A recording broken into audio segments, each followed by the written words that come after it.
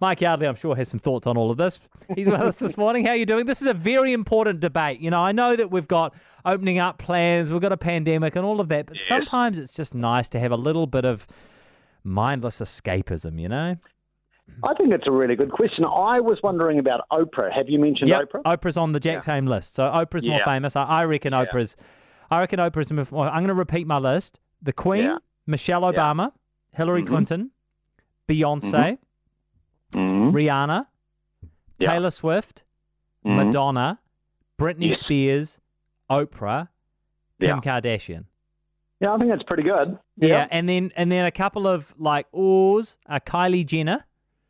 So Kylie Jenner's, I reckon, going to be less well-known in our audience listening right now. But if you ask a 12-year-old in Seoul in South Korea, they're going to know who Kylie Jenner is, you know? Yeah. So, and then J.K. Rowling was my other one. I thought could be I up like there. that. Yeah. I know that you mentioned earlier Meghan Markle. I thought that could get in there, not necessarily for the right reasons, but just, you know, because she's such a polarizer. Yeah, but again, would someone in Khartoum know who Meghan Markle is?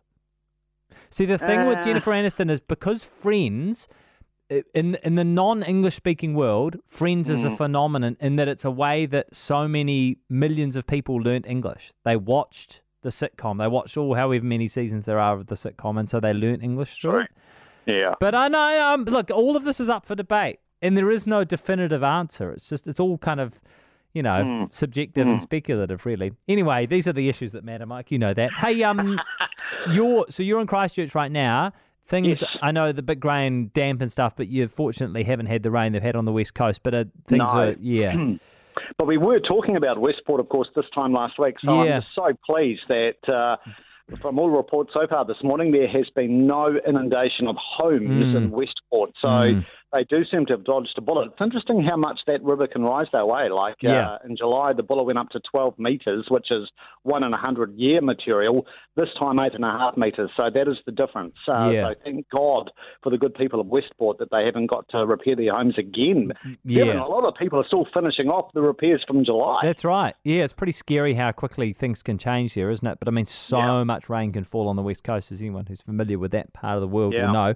But yeah, it looks like things are hopefully improving. Anyway, this morning we are focusing back on the east coast of the South Island and some heartland thrills in Selwyn. So let's begin at Middle Rock Station. I had not heard of Middle Rock Station until a few weeks ago, Jack, and I thought I'd go out lurking in the hinterland of Selwyn, sort of around the foot of the Southern Alps, to stake out a few gems. And Middle Rock Station is a cracker. If you want a taste of a high country sheep farm on a hands-on day tour, Middle Rock, which kind of sounds like Fraggle Rock, is the place to go. And the family that have operated Middle Rock Station, the Nell family, they've been there for over 50 years.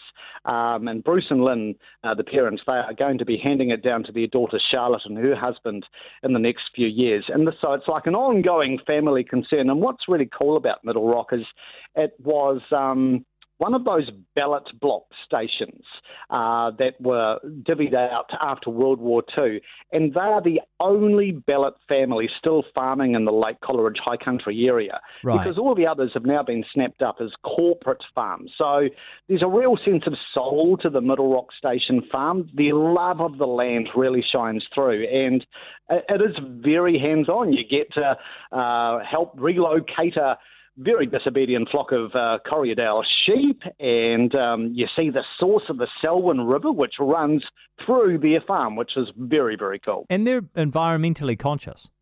Yeah, absolutely. They have won so many awards, you know, for their environmental stewardship and regenerative farming, which we keep hearing about. I mean, they absolutely are sticklers for it. And what I absolutely loved about exploring their station is it is a very undulating station. So you're just served up the most incredible high country views.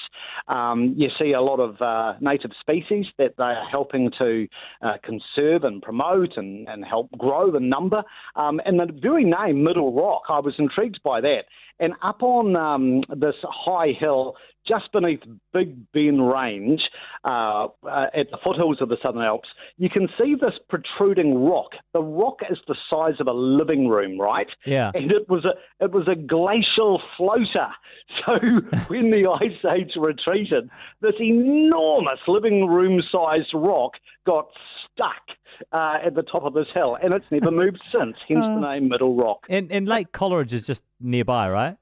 Yeah, it's about 5k from their station, and I do love the Coleridge Power Station. There's something very Dickensian, Victorian about it. It looks quite brooding and ominous, the Coleridge Power Station, but it is still generating about 4% of New Zealand's hydropower. It's about 110 years old, this old clunky station, and what is quite quirky about it is just about, 500 metres or so from the station, you can go and see the show home that was built in 1915 to illuminate people about the benefits of electricity back in 1915.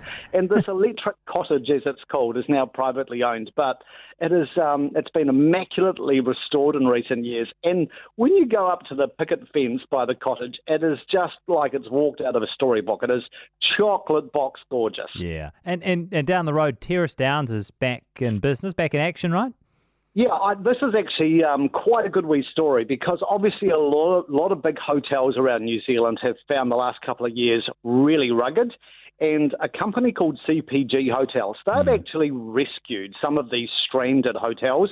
So like the Big Lodge, the Hanmer Springs Hotel, that's now in their stable, as is Terrace Downs Resort, which closed during the pandemic. So it's back up and running, it's humming, and what I really like about Terrace Downs Resort is its location at the foot of Mount Hutt, just by the Rakaia River, and there is something really magical, Jack, about the light at Terrace Downs. So, even if you don't want to go there to play golf, even though they've got a fantastic golf course, just watching that shifting light and the way the weather moves around Mount Hutt, it can keep you enthralled for hours. And saving the best for last, Alpine Jet Thrills. Oh my God, this place is such a discovery, Jack. So this is about 5 minutes from Springfield on the upper reaches of the Waimakariri River. And it really should take pole position on a roadie in the heartland of Selwyn because you've got three offerings at Alpine Jet Thrills. First of all, they are home to Jet Boat World, which is this museum-worthy heritage showcase of all things jet boats, because, of course, the Waimakariri River is where Bill Hamilton fine-tuned his invention back in the late 1950s. Yeah, so it's very much a shrine to Bill Hamilton. And then they've got the jet boat rides and the airboat tours. But the jet boat ride, my God, going through the upper reaches of the Waimakariri as it meets the Southern Alps, it is like going through a canyon. And the scenery is just gobstopping.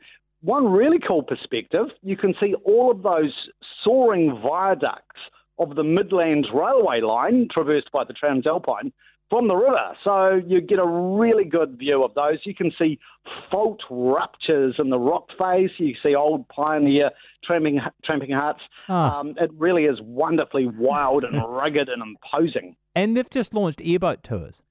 This is the coolest thing of all. It's quite weird, actually, Jack, because my very last international experience before COVID hit and I had to hustle home from the United States was an airboat tour on the Florida Everglades. So it is so cool to have airboat rides in New Zealand. Now, these were only launched about 3 or 4 months ago by Alpine Jet Thrills. They call it Air Force 2, their airboat ride. Right. And you will feel like a levitating monk on the Waimakariri River because this thing, it just sort of skims over the wet stones, sort of like a hovercraft. Yeah. And it can just go in the shallowest of water. It is a very cool experience. No alligators included. Fantastic. I love it. Thank you so much, Mike. Mike's tips on tripping to the heart of Selwyn will be up on newstalkzb.co.nz.